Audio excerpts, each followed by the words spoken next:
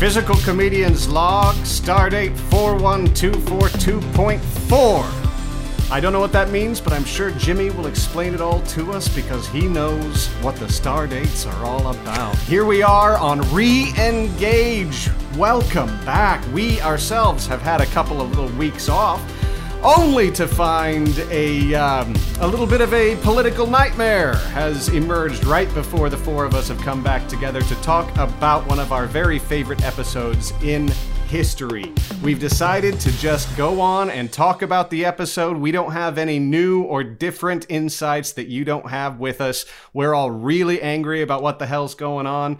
We see that Data has an off switch. Who the fuck knew about that? But there's spiders in there. Don't you put their fingers in there. Martin Luther King Jr. Day is the day that this episode aired. 1988, January 18th, a Monday. This episode, Data Lore. I know all of us have been looking forward to it. Myself, this is the one that has spoken most to my memories. I remember every moment of it. It felt like there were only a couple of things that hit differently because I didn't understand what they meant when I was 12. And at this point, I do. It was directed by a very familiar name, Rob Bowman, and written by Uncle Gene, and Robert Lewin, with additional story credit to Lewin and Maurice Hurley. And I think we dive in from there. We'll talk about what happened in 1988 and this episode. But first, we need to meet the rest of the panel. How's everybody doing today? We'll start with Kate Yeager. Happy New Year! Happy New Year to you too. For those of you who are listening, it's the new-ish year for us, so we're excited. Let me start again. Yeah. Hi, Eric. I'm looking forward to this episode. I also have strong memories of this from my childhood, and there were a lot of things that I did catch on to, though, this time that I'll be interested to talk about. But it is, I think, every actor's just dream to have the ability to play two characters. We'll talk about it. We'll talk about it. Oh, absolutely. The mechanics of playing the evil twin. We'll dive in. Jimmy, my evil twin. How are you, sir? The Jimmy G. Thank you, sir. I'm doing very well. Excited to talk about Data Lore, in which we get a double dose of Brent Spiner, which is always a good thing. We get to see the measuring stick of badassery, Worf getting his ass kicked yet again. Because if you can kick Worf's butt. And Uncle Gene writing me, into the wrong side of the Wesley Crusher fan club. Oh! Greg, how are you, sir? Fill us out. What's happening? I'm doing good. I'm very excited to get back together and talk through this episode like all of you. It is one that has been in the brain pan for decades. And I was so excited to go back and revisit it. Certainly things were a little bit different and strange, but I'm looking forward to talking about it. Well, I think we're all in agreement. This is one that we've been kind of looking forward to, like a good football team looking past the Cleveland Browns on the last week of the season.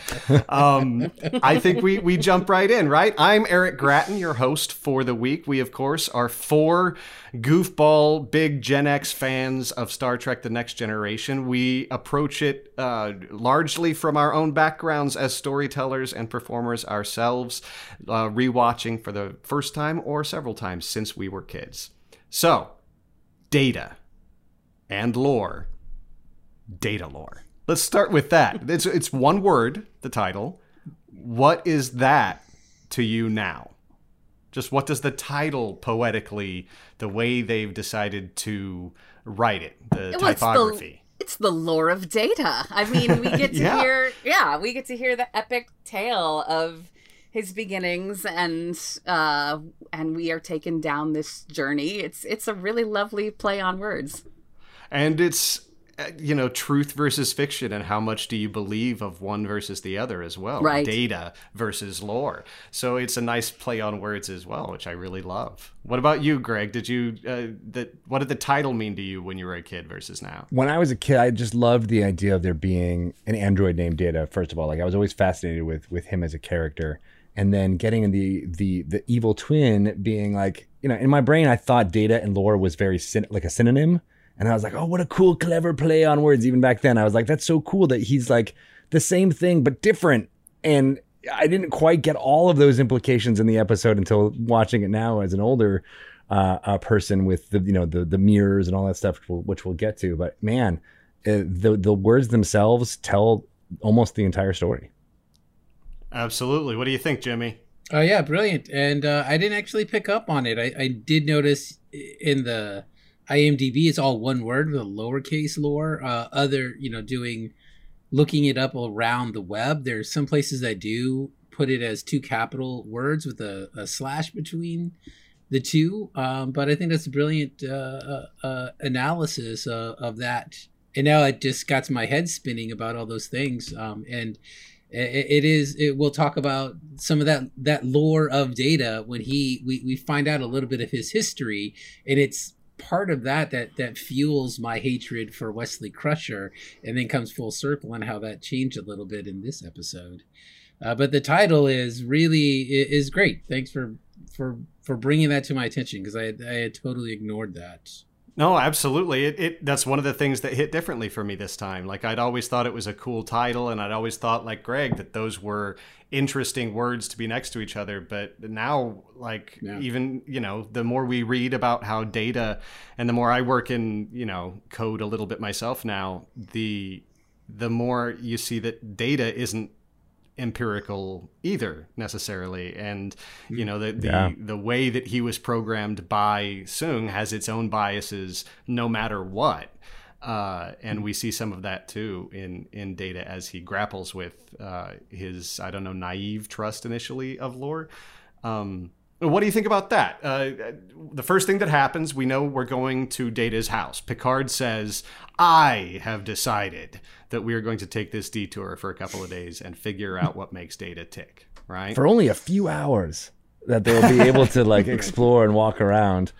Yeah. That opening bit I thought was really strong because, the Gene did an actual fantastic job writing. I don't know if it was him or his co-writers who did this specific aspect of weaving in exposition in a way that didn't feel always onerous. Every once in a while you're like, oh, you're just saying that to get the story across. But they did very well at using dialogue to try to get out small details over time, and it made the viewer have to piece the whole story together from small bits, and I really appreciated that. And it starts in the opening when Yar is like, dude, I had no idea that you could actually hold that many people at once. And you're like, well, wait, what? And then he explains a little bit, and you get that thing. Kate, what's your thought there? No, I was gonna say, I have this written down as well, but for me, it was more of a, I'm sorry, what the fuck with the what? Like, was this something I was supposed to know? Because it's so casually dropped, and then very casually right after that they drop, oh, and the planet is an entire civilization disappeared. Anyhow, 411. Yeah, and all of their memories are inside Data. So, are we all up to speed? Let's go! Like, it was a little bit of a head spinner for me, where I actually rewound, because I was like, wait, did she just say 411 people's memories are inside Data, and this is something that I did not remember? What's happening? Yeah, full on. I thought to myself, well, that's an odd detail never to have stuck in my mind at any other point ever in the history of the show again. Like, do you guys remember? I didn't look it up because I want to be surprised, but does that come back up in this series? Do you know? I don't think so. No, I didn't come across anything with the in any of the analysis that the criticisms, like, and they usually do bring up how, like, we're gonna see lore X number of times from here, and this is the last time we saw Argyle, like this episode. It's the last time Argyle ever shows up. This was? Yeah, and last episode that Gene Roddenberry wrote too. Oh, interesting. Very last Gene Roddenberry episode was Data lore. Oh. Maybe we'll have more fully dressed women moving forward. Maybe we do. Speaking of that, you see somebody in a short skirt, I think it was a guy, get up from the navigation seat, and all you see is like bummed down of the person exiting the seat, and it looks like one of these short skirt men like Fantastic. It's definitely exit. I definitely caught the short skirt. I wasn't sure who it was on, but there was a lot of ass cheek. I want all of the male short skirts on the show. It makes me very happy. This episode is the most butts out of any episode we've had so far, because you also see the, well, we'll get to what happens in the laboratory. Let's count the butts. Greg, how many butts did you see? It's this like at least a episode? 2-butt episode, I think. At least a 2-butt episode. That would be maybe 100% butt growth from our most butts yet. So, I mean, in order to do 100% growth from now, we got to get all the way up to 4 butts, folks. And I'm not sure we got it. I'm not sure we got the horses. We have to get to Quad generations. butts? Well, so we were talking about that first scene. I know it also contains one of our favorite jokes in the entire episode, right? They're talking about all of this exposition, and they get to how serious this is, and suddenly we get like maybe a hint of emotion about Data. He's asked to be alone. And they say, well, I mean, I guess he must want to prepare himself. And then what happens, Greg? He sneezes, or he pretends to sneeze. Maybe people who are watching now may not realize, but there was such a trope of like older television that I feel like my kids just wouldldn't get it, and they didn't. They just thought it was a funny bit. But like that is such a thing of the chew, and the fact that he gets it so wrong, like right off the bat, it's hilarious. And then it has a callback later in this scene where he is in the middle of talking. Wesley says something, and in his head, Data is thinking, "Shut up, Wesley!" But instead, he responds and then does it again, and it cracks me up. It's very good comic timing. Like he's trying to surprise himself, though. Yeah. I'm gonna scare myself into a real sneeze. Well, it's beautiful. We were talking not too many episodes ago about, the tropes in acting where it's really difficult to cry effectively, laugh effectively, and I would certainly put sneeze on there. It is tough, and some motherfuckers will write a sneeze into the script, and you just gotta fucking find a way, and it's fun to see that. It's like holding a coffee cup, It's something you just gotta learn how to do naturally and not feel like a moron. And watching Data do it just made me so happy. Kate, do you got a sneeze? I played Miss Adelaide in Guys and Dolls, and her entire thing is having a cold and sneezing, and so it was but I did You sound like Krista. I did one. I do. I might have mauled my voice just a little bit on Krista, but you auditioned on that sneeze, right? Like that's why you got the part. I had a moment at the end of my sad song where everything is going really wrong, and I said, chew, and walked away with just a sad chew. That's like a reference to Data, it feels like. It is. Yes! It's a little misdirection as well. It's nice. I take after my mother with sneezing, and I'm going to back away from the microphone, but it goes basically like this. And that's my sneeze. That's terrible. Basically. I live with an abusive sneezer. Yeah? A child or a spouse? A spouse who, Right. it's something that's followed her whole life because her brothers, anytime she sneezes, they look at me, they're like, I know. And her dad has asked her, like, can you be a little quieter? In our house, anytime she sneezes, all three of us, me and the two daughters, go, Mumbaku! It's a battle cry. Because it sounds like she's doing the Wakanda war cry. It's it's delightful. But Data, the sneezing is brilliant, and it goes right into having me think about his various, because he goes right out from there to stand at the bridge and go look and get his first look at his home planet, and he's hesitant and he's a little unsure how to even walk backwards and turn around. And I'm like, all right, so is this like his servos are overtaxed? I'm going, what is the thought process for the actor here? Because they certainly want an emotional reaction from him, but it has to be something he can somehow justify from like the servos in his neck and the conscious decision to communicate thinking patterns to humans and stuff. What do you guys think? Am I overanalyzing all that? No, there's this. I noticed absolutely that strange moment where it feels like he wants to say something and he's not sure what he wants to say. And what's interesting is the next thing he does say is he says, "I suppose you could say, home sweet home, if I only knew what the sweet was." So to me, I read it as that was the little glitch, was looking for the appropriate phrase to say and then hitting upon one that seemed like the right phrase, but glitching on the, I don't understand this part of the phrase. He's like, I want to use an idiom, but I don't know how this idiom is going to be right. And I don't want this to be a blunder moment. Like I've had so many of those in the past.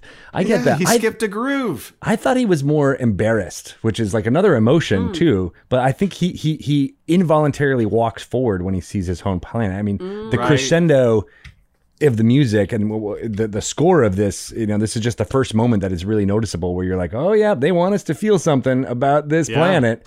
We're arriving at Jurassic Park. Yeah, like, the music goes nuts. It's wonderful. And then I think he realizes where he is and that he's taking the front. And you even get a look from Picard too. He's like, whoa, he's walking in front. Usually that's what I do, And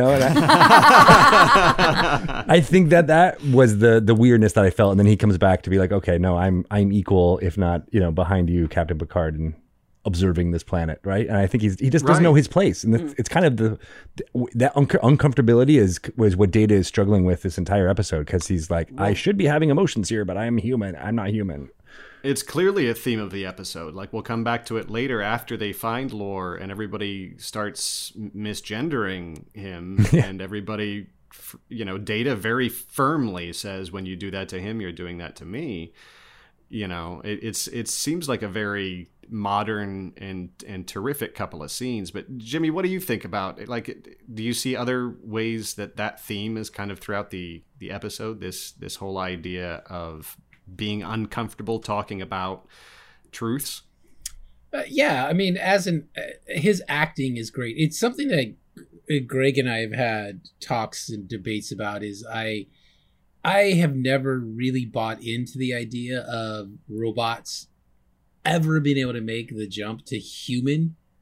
I think it's arrogant to assume that is something to ascend to. I love the trope of using a mechanical as a way of examining what is human, and sort of showing us a mirror of how we should act or shouldn't act. But the journey for me is only as that razor's edge of this is what's good or bad about us, and never I don't ever buy into this is what could happen, like this crossover. However, I've found, because it is a trope in sci-fi, it has come up where brilliant actors come into it, and I'm sucked into their humanity. And for that, I totally bought into just the nervousness of a person, afraid of, can I go back? Will it feel like home? Like, because having moved around a lot, I know what it's like to have gotten comfortable in one place where it feels like home, and then leave, and then come back and feel like it's foreign, and feel like I'm a foreigner, and that I don't feel safe anymore. And then, having experienced that, and then going back to a new place is like, oh man, there's always trepidation of, this used to feel great. Like if I went to New York right now, it would feel like, man, am I going to feel like a tourist? Am I going to look like a tourist? Right. And so I totally bought into that. That was what was happening, was he didn't want to be a tourist on his own planet.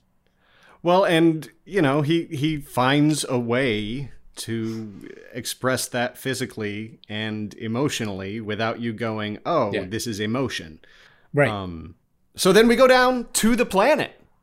With great lighting is what we So find. good. Yes.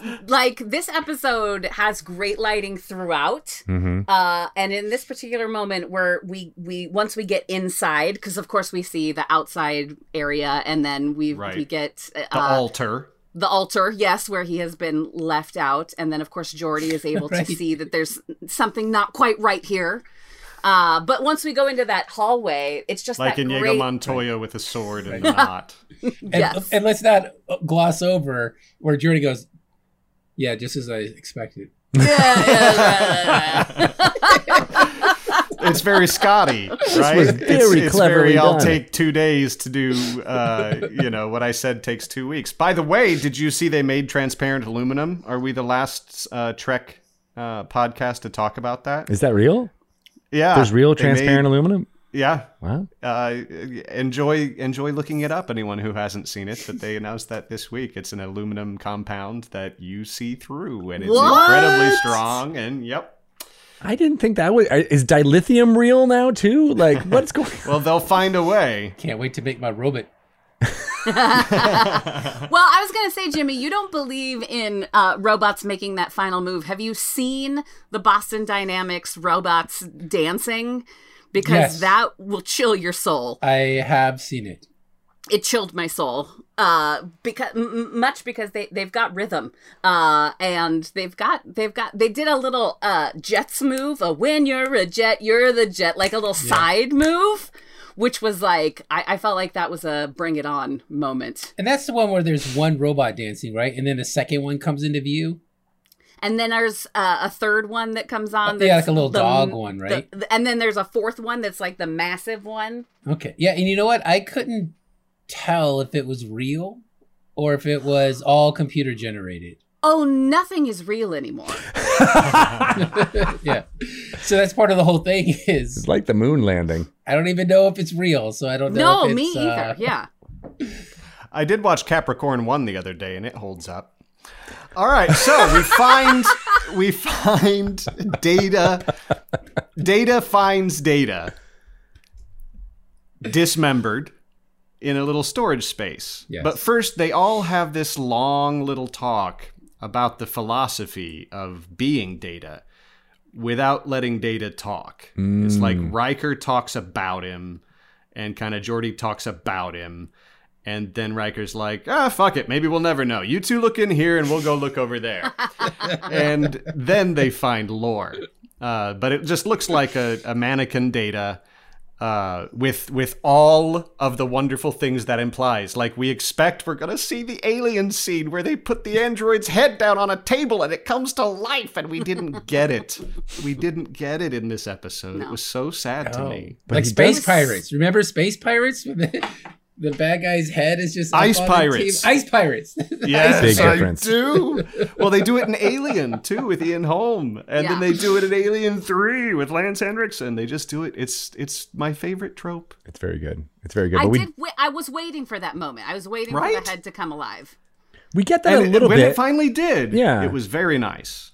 Well, and obviously it was operational because while he was disemboweled, he was communicating with the crystalline entity and learning how to Oh. communicate with it. So That crystalline entity. It The was first beautiful. time they said it, I'm like, oh, what a villain. What a wonderful, unknowable villain, the crystalline entity. Did you guys get a little kind of memory of that monster from when you were 12? Absolutely. Yeah, no. And it's also, it's shown up so many times since then too, that I'm like, oh, this is the first mention. It's like, it's similar to us revisiting Q and the Ferengi is like, oh yeah, this is the first time you really get the gospel about what this thing is all about. And it was only in 2 Next Generation episodes, which baffled me. I thought because it's become so big in universe, I was very confused. That was it a wasn't- big part of D Space Nine or something? Because I don't remember this being part of the Star Trek lore. Tell me about it. Isn't it in Discovery season 2? Am I crazy? I haven't watched. Oh no, or Picard? Don't they mention it in Picard? It's come up in some of the recent Star Treks, or maybe Yeah, I'm maybe Picard they mentioned. Yeah, yeah. But I don't remember it. I just remember it from Deep Space Nine. Or not Deep Space Nine, Next Generation. And the way, just the term itself just fired my imagination. And then they show this like snowflake thing that's making this noise and shimmering. And just, it really was a wonderfully terrifying monster to me when I was a kid. It resonates for sure Yeah. in more ways than one. Ah! Yeah, no, because my daughters, when they saw it, they were immediately like, "Whoa, what is that?" And it's specifically the shot where you see the Enterprise in front of it, and you get the scale I think when it's, the few shots leading up to it, when you see it chasing, you don't quite get the grandeur, but having that, like that one shot, and in these remastered episodes, they do a great job of improving these graphics to make it really look, really solid. Yeah, that got a woe of wonder from the little folk. Wow. Oh, this is awesome. Well, and you bring up another piece of science fiction that has become science fact, and it's the rear view camera, which, of course, the Enterprise had before the Prius did. That's true. I guess it's after. It's still after. The Prius, it must have inspired the Enterprise, really. So, the crystalline entity, Lore and him have been communicating. Wait, hold on before we do it, because I think Jimmy said they were communicating when he was apart. Is that true? Or is they communicating? Yeah, I mean, that's why he's disassembled, is because the colonists were like, oh, fuck y'all, you're not bringing this thing to us. And that somehow a deal was struck. And that's what Lore says, that a deal was struck while he was still assembled with the crystalline entity. And then somehow the colonists discovered this and hastily destroyed Lore, or at least took him apart, and then made Data happen, put all the memories in him, and then they died. Before the crystalline entities ate them up somehow? Yeah. Wow, that's a lot. Well, there's time enough for multiple children to draw pictures of it and for them to get posted. So I have a feeling there was a little bit of a decline, or there was a little bit of time in between first seeing the thing and it actually sucking the life. I just always assume when somebody makes a statement that I missed something, and I'm just yes-anding, so it all works for me. We'll clean this up. It's perfect. Greg, you mentioned the daughters. Yes. What did they think of the episode as a whole? They liked it a lot. They said it was their favorite since, of the ones that we watched together. And let's take a little listen, because they said some amazing fun stuff about it. Welcome to Kid Trek. I'm here with Edna. Hello. And Fiona. Hello. And we just watched Data Lore, the episode in which we meet Data's twin brother. So, what do you guys think overall about this episode? Give me your thoughts, Edna. I actually really like it. Yeah? Yeah. I think it's my favorite episode so far, actually. Really? Yeah. Fiona, what do you think? I think it's my favorite episode too. It's really interesting.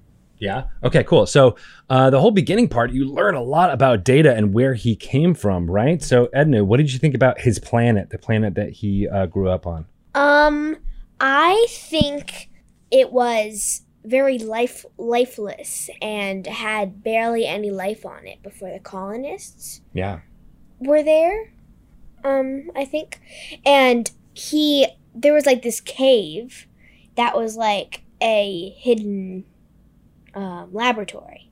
Mm-hmm. Did you think the laboratory looked cool? Yeah, it looked really cool. The music was really cool then. Yeah, and it had like all the body parts of Data, and it even had that plastic mold of his face, and when he put it on his face, that was really cool. That was cool. Yeah, I was like, damn. Fiona, what did you think about Data's home planet? I think that it was very interesting because we got to see the laboratory, and my favorite part about the laboratory is when he sees the head and all of the body parts to put it back together. Yeah, to put it back together. Nice. So that was a weird scene when you had the two of them side by side and all of them being put back together. What did you think about that? That was weird. It looked kind of I couldn't tell which one was Data and which one was not Data, which was Lore. Yeah. So I was guessing that the thing being worked on was not Data. I think it was Lore, because there's also one other one. It's not getting worked on because it's Data, so they can see how it's programmed. Yeah, right, exactly. So that's kind of a theme throughout here, is that you can't necessarily tell who is who. And I could tell. Data is trying to emulate humans. Lore tries to be Data. He pretends to be Data throughout it. There's a lot of mirrors in this episode where you see reflections of yourself, and you're like, wait, I look like that? Have you done that, right? When you looked in the mirror and you're like, what is that really what I look like? That was a little bit what Data was experiencing in this episode. What do you think about that, Edna? I think he was probably a little uncomfortable because he never really has. Are there mirrors on the ship?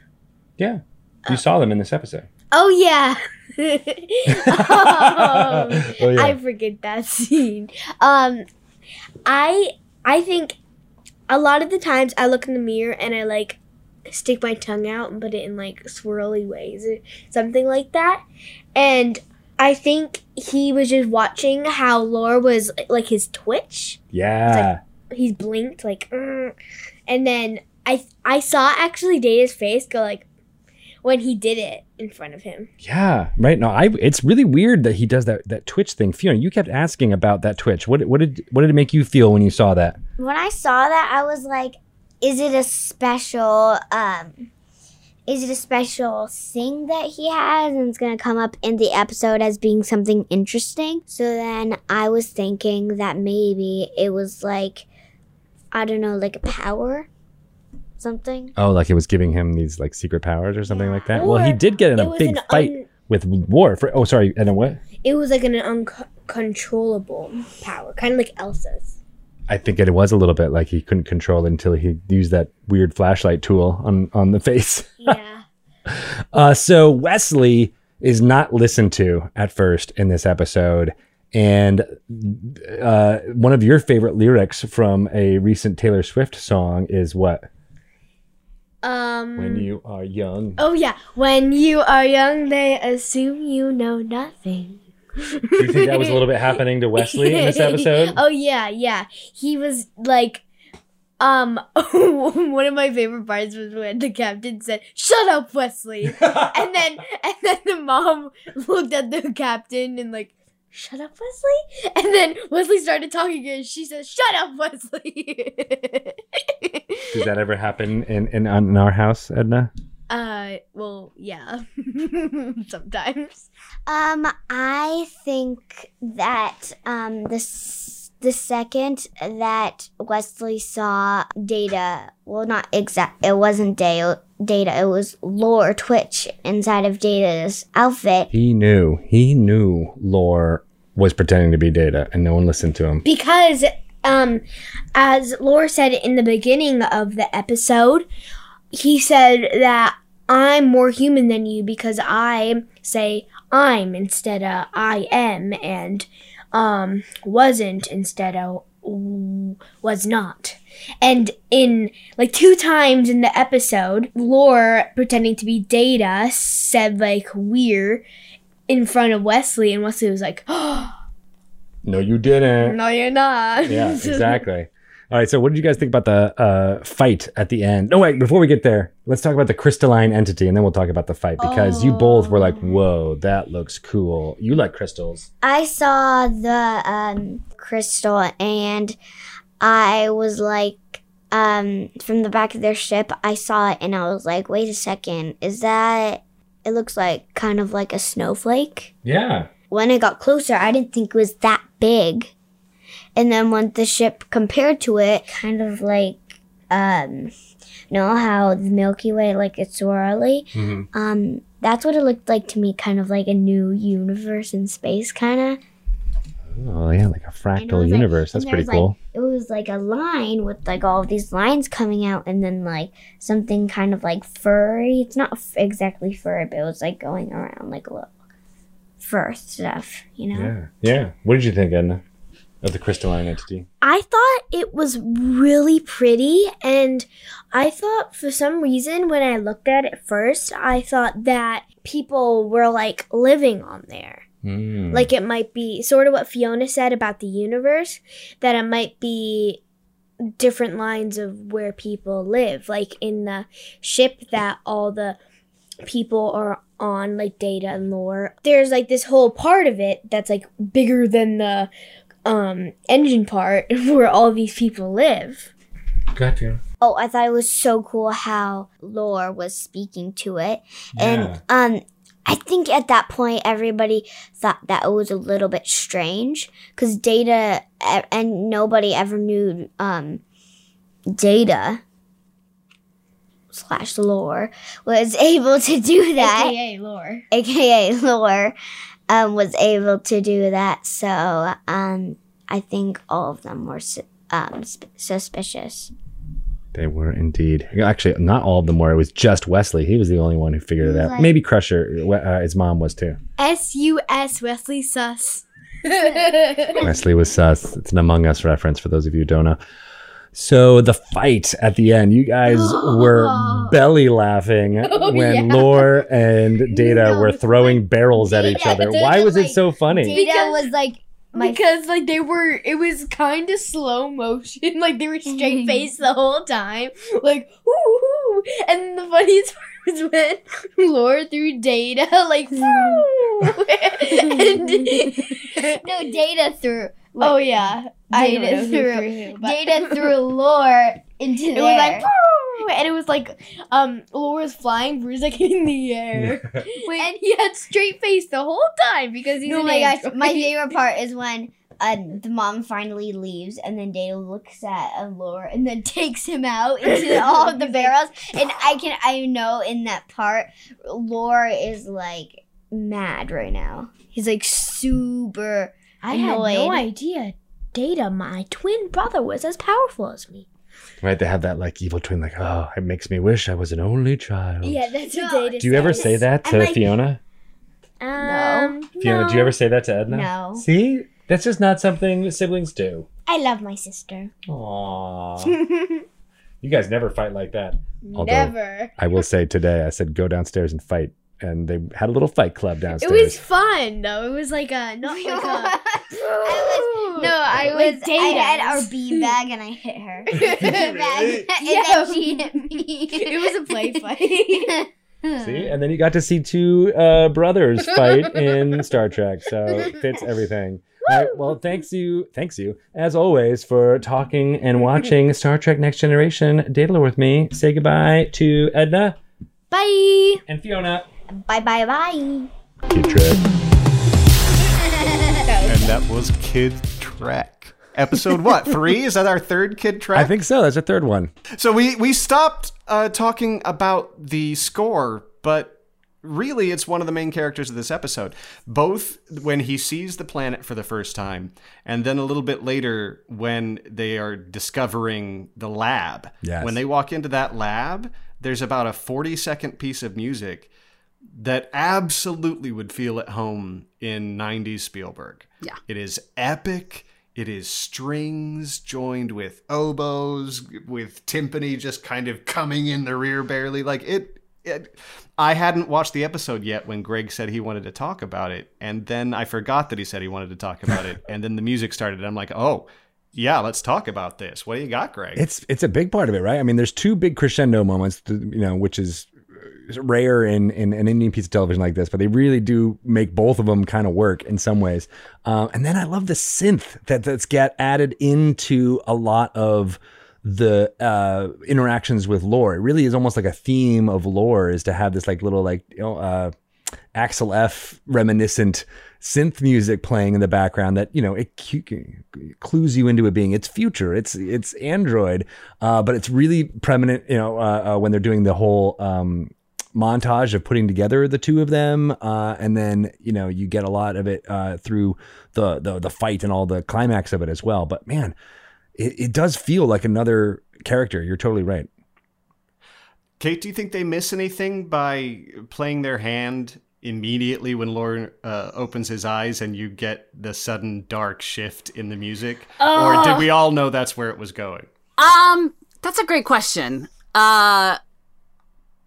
We might have missed a little something because by telegraphing it a little too soon, because he's so good at saying the right things in those first couple scenes. But what I do think that we gain is he is immediately this other entity with just the shift of his mouth and the way he arches his eyebrows. I mean, like the only thing we get to see, he's acting from because his body is still in the little medical table. So he's acting from the shoulders up, and it is immediately someone something different than what we've experienced. That little smirk, Oh, right, Jimmy? so good. Did you have specific things that you noticed about the difference between Data and Lore, Jimmy? In performance. Well, yeah, the performance. I mean, he drops in his volume a little bit, and then of course the writing with the contractions. But he's also not trying to talk mechanical. Like he's talking like Brent Spiner and not like a character Data. And so you get to see, I think, a little bit more of Brent Spiner in Lore than you actually get to see in Data. So it was, I'm sure, freeing for him to be able to like just loosen up a little bit. And you know, like he says in an interview, like he got to just shake it out and have some fun. Yeah. So good. Well, I would say even in the moments where he has Lord do a perfect impression of Data, you know, they move the camera a little bit to make sure we know. But also there is something he does with his eyes that is just literally the difference between having just dead innocence there and using the body to convey stuff to he does something that puts emotion in Lore, even when he's doing all of the Data voice, same intonation, same rhythms, everything, same face. There's something in the eyes, and it's just awesome, and it's a joy to watch. My favorite moment where that is on full display is when Dr. Crusher tries to catch him a little bit, where she's like, I thought we said that we were going to keep the off switch a secret. And you see him being Data, and you see him processing really fast. And maybe this is a little bit of audience just knowledge. Right. But, you know, I had that same moment where like, man, he's so good at being not Data, but also Data. And it's terrifying, almost even more so.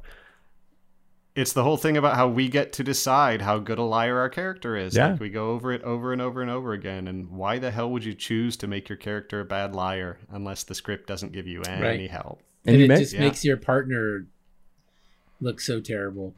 Right. Because then they look like an idiot because they're not seeing the obvious thing. And that's the brilliance of somebody like Brent Spiner. He's a good partner. He's not making you look dumb. Well, and you see it from the whole cast when Picard walks in, they all change their physicality when they're talking to each other and not to a subordinate or someone ahead. They change how they speak. Like it's a really aware cast of what everybody else on screen is doing. It's great. In some ways, that's what, again, another theme in this episode is how do you see yourself? And having a mirror sometimes when you're interacting with someone. I mean, maybe we're doing that a lot more nowadays with these Zoom calls constantly all day, and we're having to look at ourselves constantly. But that's not the norm for most people, especially in 1988 when they were watching this. And so having that duality and having the way Lore is behaving reflected back to Data is immediately being like, oh, you're embarrassing me. Like, hold on a second. Like, we're not like this.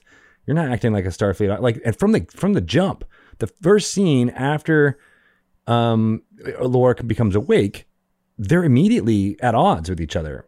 Data is like, hold on, we'll see when the captain is, approves you being on the bridge, then you can be on the bridge. And they have that like argument, and it's immediately Data being like, hey dude, only Wesley gets to jump those protocols, my friend. That's it. That's right. That's it.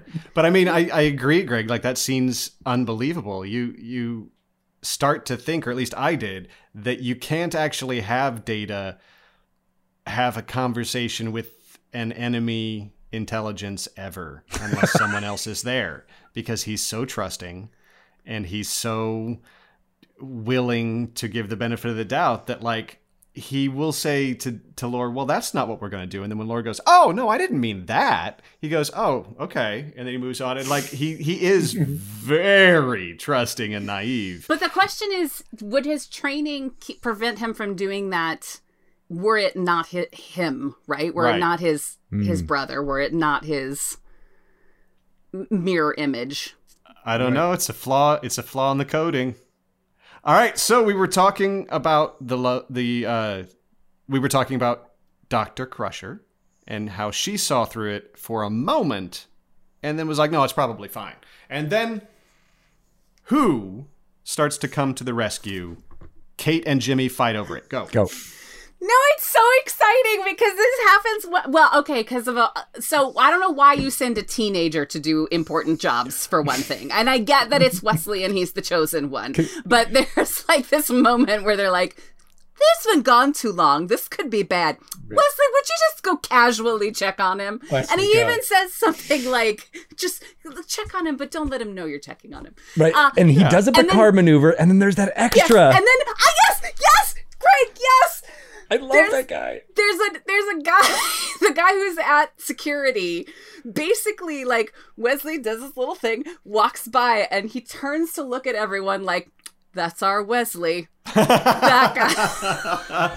I missed it, but I'm going right back for It that. is There's so nothing cute. better than a identifiable extra moment. It's the best. It's so great. It's so Live great. for I wondered if they like had I get back to it in a second, but like that if they just saw that he had this great smile and they're like, do that for the camera when he walks by, because we all think he's being like plucky young ensign going to do something. He's like, oh, that kid, how adorable. Oh God, I hope so. It's like the opening moment of the Wesley sitcom. Da da da da da da da da. Wesley. I'm the chosen one. But right before, so we've got this moment where we send Wesley to go. We've skipped the fact that Lore basically slips Data a Mickey, Right. which I didn't know you could Spanish fly an android. Spanish fly mechanical. Like, I don't know Funky Cole what Medina. exactly, but also a great lighting moment in that scene right Mm-hmm. before the slipping of the Mickey. Very film noir. Light just right on Lore's eyes. So well done. I really was impressed with the lighting in general. Oh, There's yeah. another moment towards the end where Laura is just lit from behind or from below. Yeah. And it's just He looks like casting that- Marlena Dietrich. It's Yes. so good. But yeah, we send Wesley and he starts to think, he's got that great line where he says, "It's a good thing you said cannot, because if you'd said can't, I would have known, Yeah. Anyway, bye." I have been practicing his facial tick. Is such a dark line. It's great. Right? That's like Hannibal And Lecter, then- like Oh. And then to fix the facial tick and to start the facial tick in Data, he uses the same laser that is used for everything in the entire universe. It's the same laser that's used for sculpting later in the Next Generation. It's been used to Doctor just Who. point. Yeah. Well, yeah. He used a sonic screwdriver. That's exactly what happened. Yeah. And they have it earlier in the episode when they're building Data. And I remember thinking, it's like, I wonder what designer thought in the future, let's just make everything blink. Because they're working on them, and it's like a long screwdriver, and there's lights that just go up it constantly. Looks like half of a flux capacitor. Yeah. they were cashing in that kit. As long as it's got flashing lights going back and forth, it looks like it's from the future. Right. Cylons. We can keep going. Yeah. Yeah. There's a great moment when they go into the lab for the first time where there's 4 Neon sort of tubes. carbon rods, of Right. the lights. Oh, right. But right. they're neon tubes, and you can actually hear them going on and off. And they left that audio in there probably because they had to. Right. But it also the room tone works for that, right? But you can very distinctly hear each neon tube going on and off. I thought that was just laboratory sounds, like when things happen whenever you're in a laboratory. That was the cleanest right next looking to the laboratory. Halloween CD. Absolutely. So at that point, we have Wesley come in. He's seen that Data is Lore, and then he's convinced again that it is Data. So then we go back to the bridge, and Riker comes with him next time. Before that happens, we get Yeah. the term, we get a bogey. Happens. He says, "There's a bogey." Oh, right. Somebody And saw I Top didn't Gun. know. I didn't Right, know we were still right. using that in the 24th century. Well, it is what? Is that where? Top Gun was 86? Did I catch a niner in there? Just amazing. Yeah, we're only a couple years out of Top Gun. Everything's a MiG and a bogey. Why not? Well, and there's a beautiful moment. Wesley knows something wrong because Lore says, "Beautiful, isn't it?" Yes, and that was a good Wesley moment. gets this moment because he has this contraction. Right. And then he throws a tantrum. Yeah, he does. And every adult there adults so hard at him that they almost break him. Jimmy, what happens? Well, yeah, they totally go away from everything they've written about the Wonder Kid, Wesley Crusher. I mean, every single instance up until now, Wesley has done nothing but been overwritten as he sees things that nobody else does. I mean, this is in the canon of Star Trek that they've given us as writers. I'm not inferring this upon him. They've stuffed it down our throats that Wesley sees things that nobody else does, to the point where it's annoying and it's insulting the way he is given the words as an actor to deliver it. Like, well, why don't you just do this? Oh, that's how the engines can be 50% better. Sorry, I didn't see it, kid. It's constant that he's the most brilliant person to enter Starfleet ever, and then all of a sudden, Riker and Picard, when he's being brilliant, have had enough. How dare you? All they've experienced since then, like the one thing is like, he was like, when this kid says something, as annoying as it is, I gotta put credence in anything he says, because there's more than once where he saved our ass. One time a kid saves your ass, the rest of your life you gotta listen. Yeah. So Jimmy, listen. Let me ask you a question. Yes. Does this mean that because he was right this time, does this mean that Wesley has redeemed himself? Whoa. In your eyes? Whoa. No. and I'll tell you why. Please And tell I'll me tell why. you why. I've never disliked the actor. I've always disliked what the writers have done to this character. And this is just another example of how they totally disregarded what they're doing with this poor character. Like, they're building him up, and then all of a sudden, now the people are just going to disregard him for no reason other than Gene Roddenberry decided, I'm going to disregard you in this episode so that we can have a perfect flow. See how I was right? But also he knew that we would need the Shut Up Wesley meme someday. And that is foresight. That is knowledge that that's someday future sight. We're going to need something to bring us together. That's a few years before Al Gore even invented the interwebs. And he was doing that. So kudos to Roddenberry for seeing into the future. I didn't have a thought until just now talking through this, but you mentioned earlier, Eric, how they're all really uncomfortable around Data at the start of this episode when they're talking about Lore being an it and misgendering, and how Jean-Luc Picard has to do that. Like, he has the best, correction of himself where he's like, you're right. Yep. I fucked up. Moving on. We're going to apologize. We're going to do it this way from now on, which is amazing.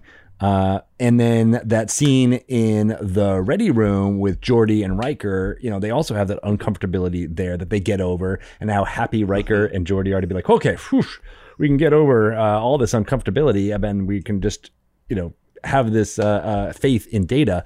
I wonder if that plays into this moment with Wesley, in that they are trying to not necessarily put down Wesley, although they certainly do, but they're trying to make sure that the entire crew knows that we've got Data's back. I didn't even consider that. That's really interesting, because now that you say it, there's that moment where Tasha Yar asks after Data leaves, can we trust Data? And everyone gets this look, and Picard has to back her up and say, of course we trust him. And that was a great question to ask everyone. Everyone calm down. I think that's really fascinating. And then a great little smile. Thanks. Thanks, Jean-Luc. If you weren't the captain, Jean-Luc. Because that's where the android and human metaphor breaks down. Because it's been a metaphor for various outside groups up until now. How do you judge a book by the cover? How do you do this? How do you do this? But then because it is actual twins, once one replaces the other, and the metaphor of judging the entire race by one person is a little tougher to make because it is the same exterior person 100%. So when he's trying to give Data his support, and they all give it too, they can't know they're giving it to the wrong one in the same way they could if it wasn't a metaphor. So it's a weird thing. I applaud the use of it, but I'm kind of with Jimmy on this. I think the immediate switch is weird, even with the new perspective from Greg, which I appreciate. I hope that's how they were doing it. I don't think Gene Roddenberry is too stupid to see it. Yeah, I don't know if he did it on purpose or not, but that's one interpretation that could be out there. But I actually totally, by the end of the episode, though, I think I might be more in your camp because they clean it up real quick. They're like, we got rid of Data, we got rid of Lore, and forever. Yeah, forever. Picard looks at Data, who is in Lore's costume and has the twitch, and there's no suspicion whatsoever. Right. And part of me is like, what the fuck, dude? Like, how could you not even have a question and at least verify, like, Data, are you? Yeah. They talk before, they don't even let him talk. Shifty-eyed dog at the end. They really do. Yeah. To show us that there's some real problems going on. The last shot. And the last shot is chummy Riker and Picard being like, let's get off. And part of me wants to just have like one scene looking back at Data and being like, twitching for the camera. Twitching. Is it a wink? Is it a twitch? I don't know. I can't wait to see you later, Captain. I mean, well, and then you go to the other meme from this episode that I see everywhere of that Riker smile that we talked about earlier when he's sitting next to Geordi, and Picard is like, yes, and we could just talk about it however we want, and it's going to be fine, and we'll just get through this together. And that slow smile that Riker has from like, I'm not sure what's going on, all the way to like the Joker to shit-eating grin. Yeah, it's incredible. I have a few ideas what he's doing as a performer there, but like I would not have had the guts to go as far as he did. Can we talk? There's two great fights in this, which I wrote in all caps for both of them, because one of them is an elevator fight, or an airlift fight, which is very exciting. And then there's a shipping container fight, and they're both very exciting. I always when it's a situation like that where it's inside and you don't even really have room to put your arms all the way out, like the Captain America fights in the elevator as well.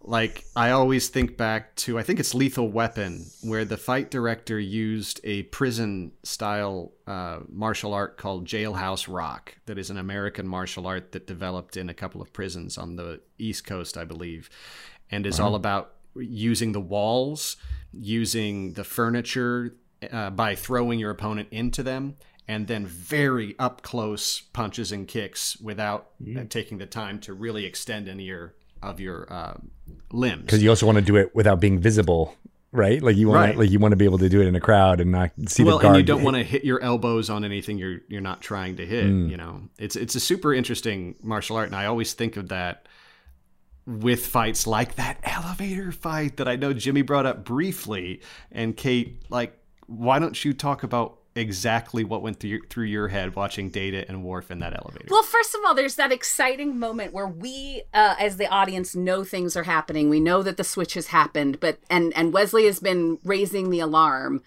but Worf steps into the door with two other, security people, and he says, emergency, close or whatever. Right. And so it's immediate, right? Where the doors close behind him, and before Worf even really has much time to get his bearings, the fight is, basically he gives his taunt and the fight is on. Michael Dorn does a fantastic wall slide, slide down. It is backhand flying into the wall. So good. But there's something about that economy of movement which is really scary. Yeah. Because it's speed and efficiency. It's like watching Spock fight. Like, who the hell wants to fight Spock? He barely moves and you're unconscious. Like, it's incredible. Yeah. And then the fight. Jimmy, you were talking about the fight. I mean, I know you love to watch Worf get up there as a prop to show everybody that this thing is even stronger than this person is even stronger than us. And I think it's actually a great bit of world building on Roddenberry's part and just longevity of the show and the audience knowing that the Klingons are badasses. So, and I only bring that up because Worf gets his ass kicked so many times, and yet I still think he's a badass. Like, it doesn't diminish his badassery in my mind at all, even though I've yet to see him win a fight. Well, part of what the biggest badass in a group's job is to, be the first one in to let everybody else go. That's true. Not winning. And it's not your job to win that. It's your job to take up time. Not being afraid to get in there, and he's never is, and he's the measuring stick.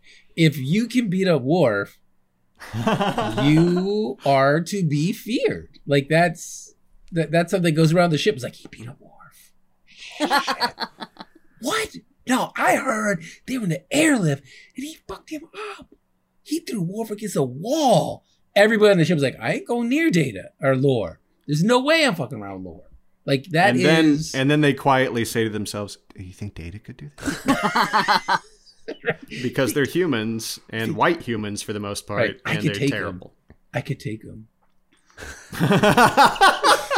Although Data, that's exactly it. If you give me that shield, of the guys in the mess hall are like, I could totally take him. You give me one of those shields, dude, I'll fuck him up. Data reminds them every single time, though. He's always like, and there's some things I can do better than you. And fighting and beating your ass up is one of them, for sure. That's certainly implied. Yeah. And sleeping with your females. Except there's a chance if you can put 2 fingers inside Data that you can shut him down for good. Oh! You're gonna turn him off. Oh, I didn't even get that metaphor. The deal is, also, I need to say, I don't think it's his fault. But when he's turned off and he falls down, it's the only bad thing I've seen where he falls backwards and then they cut and he lands on his chest. Oh, yeah. It's amazing. It's a servos. No, they're like cats. Yeah. Yeah. Totally. Yeah, I can see that. Well, you couldn't see because it was waist down. His legs were still pointed up. Like a G.I. Joe figure.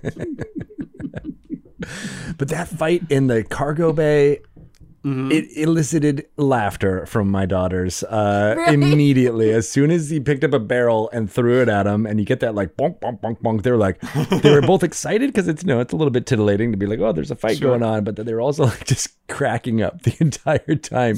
And I was like, I don't know if that was the intended thing, but they didn't grow up with the A-Team and Airwolf and all of these, tropey type of fights that we saw all the time. Right.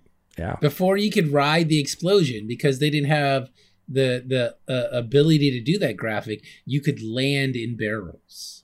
Like, you could be thrown and that would break your fall. Yeah. It was part cardboard of their boxes. shtick. Right. Empty wooden crates. Yeah. The things, I've done all of those cheats on stage. All of them. Absolutely. It's wonderful. Nothing is funnier. I mean, it's funny falling, and you're great at that. But falling into something and having things fall down, that's funnier. Yeah. I don't know why. Props are great. Props are great. Mad props. Yeah, we all know it. We prefer it. That's the other trope I like, in addition to the stuff we were talking about earlier about laughing and crying, is every time they show a non-actor character learn to act, they are always carrying 2 coffee cups. And that's just perfect. That's a joke that everybody does. And yeah, I wish I could act holding 2 coffee cups all the time. It would feel natural and awesome. That's how they teach you to ski too. Really? When I learned to ski, they told me to make your skis like a pie or like a pizza, and then hold your hands like you're holding a hot chocolate, and it actually helps you balance on your way down.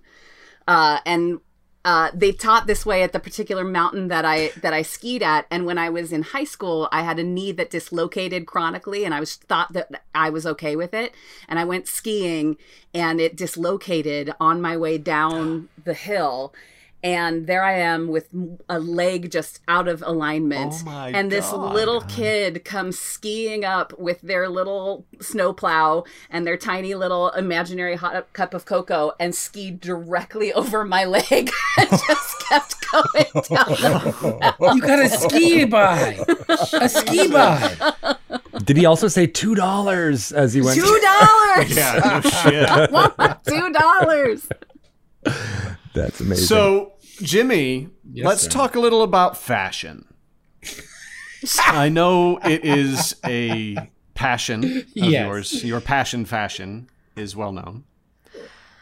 What about the facial hair in this episode? Yes. And just about the fashion passion, I gotta say that just last night, as the careful. 5 o'clock Whoa. hour came, and I was like, what did I ever do before the fleece lined hoodie? It's my Mr. Rogers outfit. But I yes, feel that about the robe I am currently wearing. the dolt that I am, Greg brings up the music and how it is a character of the show, and Kate brilliantly is taken aback by the lighting and how it accentuates the characters. And the big thing that I noticed was so many of the men have pointed sideburns in this episode. Very And pointy. Is that like I was like Googling, was pointed sideburns big in '88? Did I miss out on something? Did you find out? I couldn't find anything. What I want to blow your mind with is you mentioned Riker, Data, and Lore. Yes. Since you mentioned that, I watched it, and I gotta add, Geordi and Tasha have pointed sideburns in this episode too. Had they had that the whole time? I have no idea. I don't either. It was just this episode. And maybe it's because Data was, Brent was playing two characters, and I was like, oh, they both have it. And then there's a close up of Riker on the bridge, and I was like, oh my God, Riker has pointed sidebrow too. What's going on? This is I never noticed. It's not a mistake. It's either the actors were in on it, like, oh, I like that. I like this. Or I it think was. you might be onto something, because the late 80s, early 90s hairstyle was very much, there was this deconstruction, sort of period where everything was really angular and everything was really steep in their in how they would cut everything. So you may be on. I might have The seen new fashionista. waivers. The new waivers made it to SETI Alpha 5 or wherever the fuck this one takes Right. place. Well, y'all, this is beautiful. Is there anything else you want to take a look at before we end here? This was an amazing episode. Yeah. You have the crystalline entity, the Galactus type villain that only shows up every once in a while but makes a fucking entrance. You have Data, you have Lore. It's incredible. What's your biggest takeaway from this one, Greg? I mean, we've touched on different aspects of it, but the whole production quality is amazing in this. From the composing to the lights, I really loved the exploration of the base where you have that top-down lighting that has that grid all on where they are, and it worked really well for the matte. They did to show some depth, so you actually had some really good cinematography. The cinematography of having both of that scene walking down the corridor where you have Brent Spiner talking to himself. It's certainly been done before in movies and TV, but it just worked really well, I thought, and really having the illusion. They did camera tricks with the mirrors, and I started to think about one in particular. It was actually the first scene with Wesley and Data looking in the mirror, and then having the eye lines actually match. I started to think about it, and my mind blew up. I do not have a positronic brain and able to figure out if you're looking at the camera, but the mirror has to be a different way, but it's supposed to look good for the audience. I know that type of stuff on set can be, once you got it, you got it. But if you're a novice, that type of thing, it can be fucked up super easy. Yeah, it's a nightmare for the camera and lighting people. For the actors, it's easy. You just look at the camera in the mirror. You look where they tell you to look, I guess is it. But totally. but being on the tech side, certainly. figuring that out, it's super tough. We talked about the music a bunch already, but I wanted to give a shout out to the prop maker too, the person who created, and we get some actual real moments with the props a lot, especially in that laboratory scene where he puts it on his face. That is such a weird, creepy, but poignant moment at the same time. And then seeing Lore in pieces and having that alas poor Yorick moment of looking at himself and saying like, it's very important for me to know whether this can be, alive and have this thing. Like those were all, wouldn't have been as well received if they hadn't had as much care in the budget about making those props look mostly good for the time.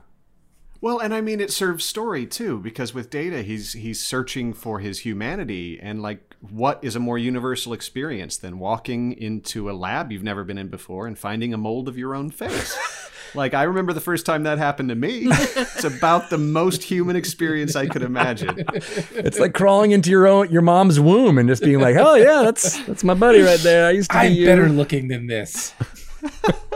But it was amazing. What about you, Jimmy? What sticks out the most now that you've watched it a couple times again? What sticks out the most for me is watching Brent Spiner chew up the scenery in this episode. And now I feel like I have a new trajectory, and while I'm watching Next Generation is watching Patrick Stewart and Brent Spiner, who I think are maybe the two kind of the captains of acting in this series, and watching where they go from here, and what if I can see if the writers and directors are like, okay, here's our guys, we're gonna steer things towards them and how they handle it, or if that's just they don't do that and those guys just pick it up, because this really, he's risen to the top, and it's right now it's Patrick Stewart and Brent Spiner. They're the actors.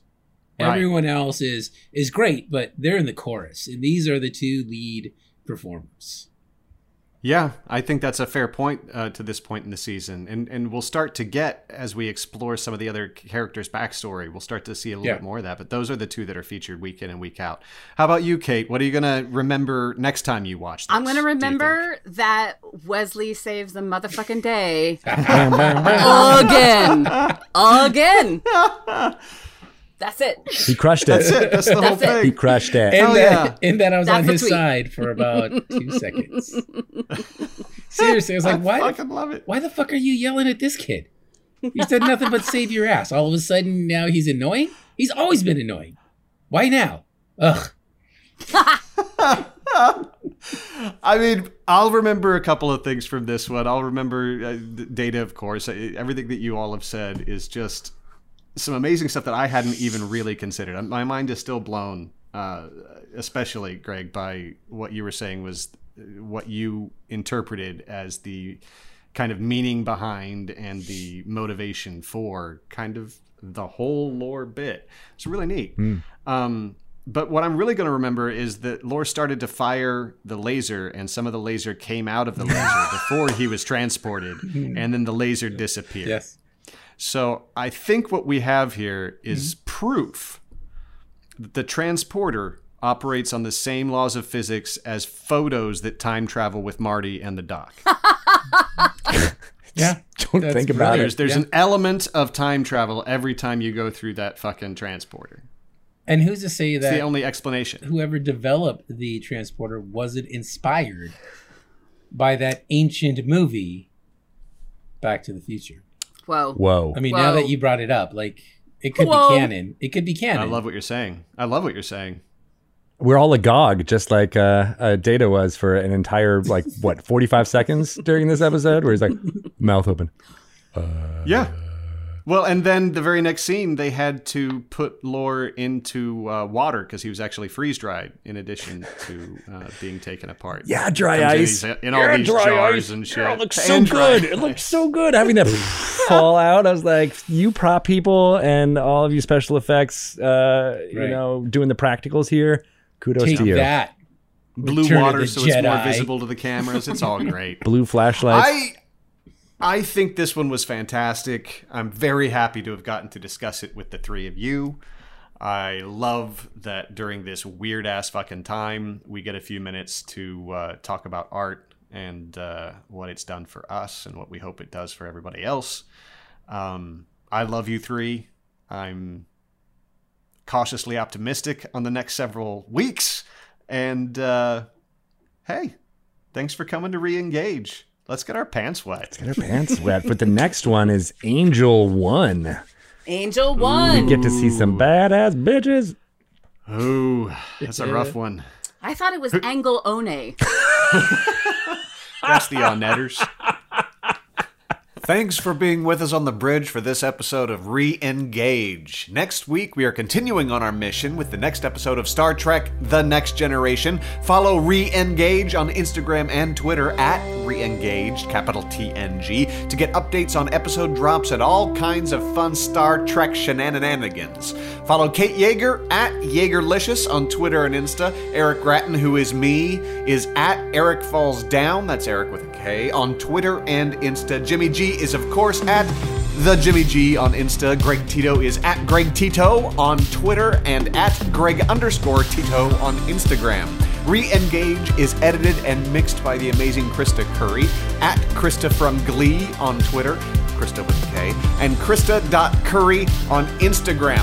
Logo artwork by MojoJojo_97 on Twitter or Mojo97.com. Theme music is by Ryan Marth. Thank you for listening. Standing by for the saucer section 2. Re-Engage.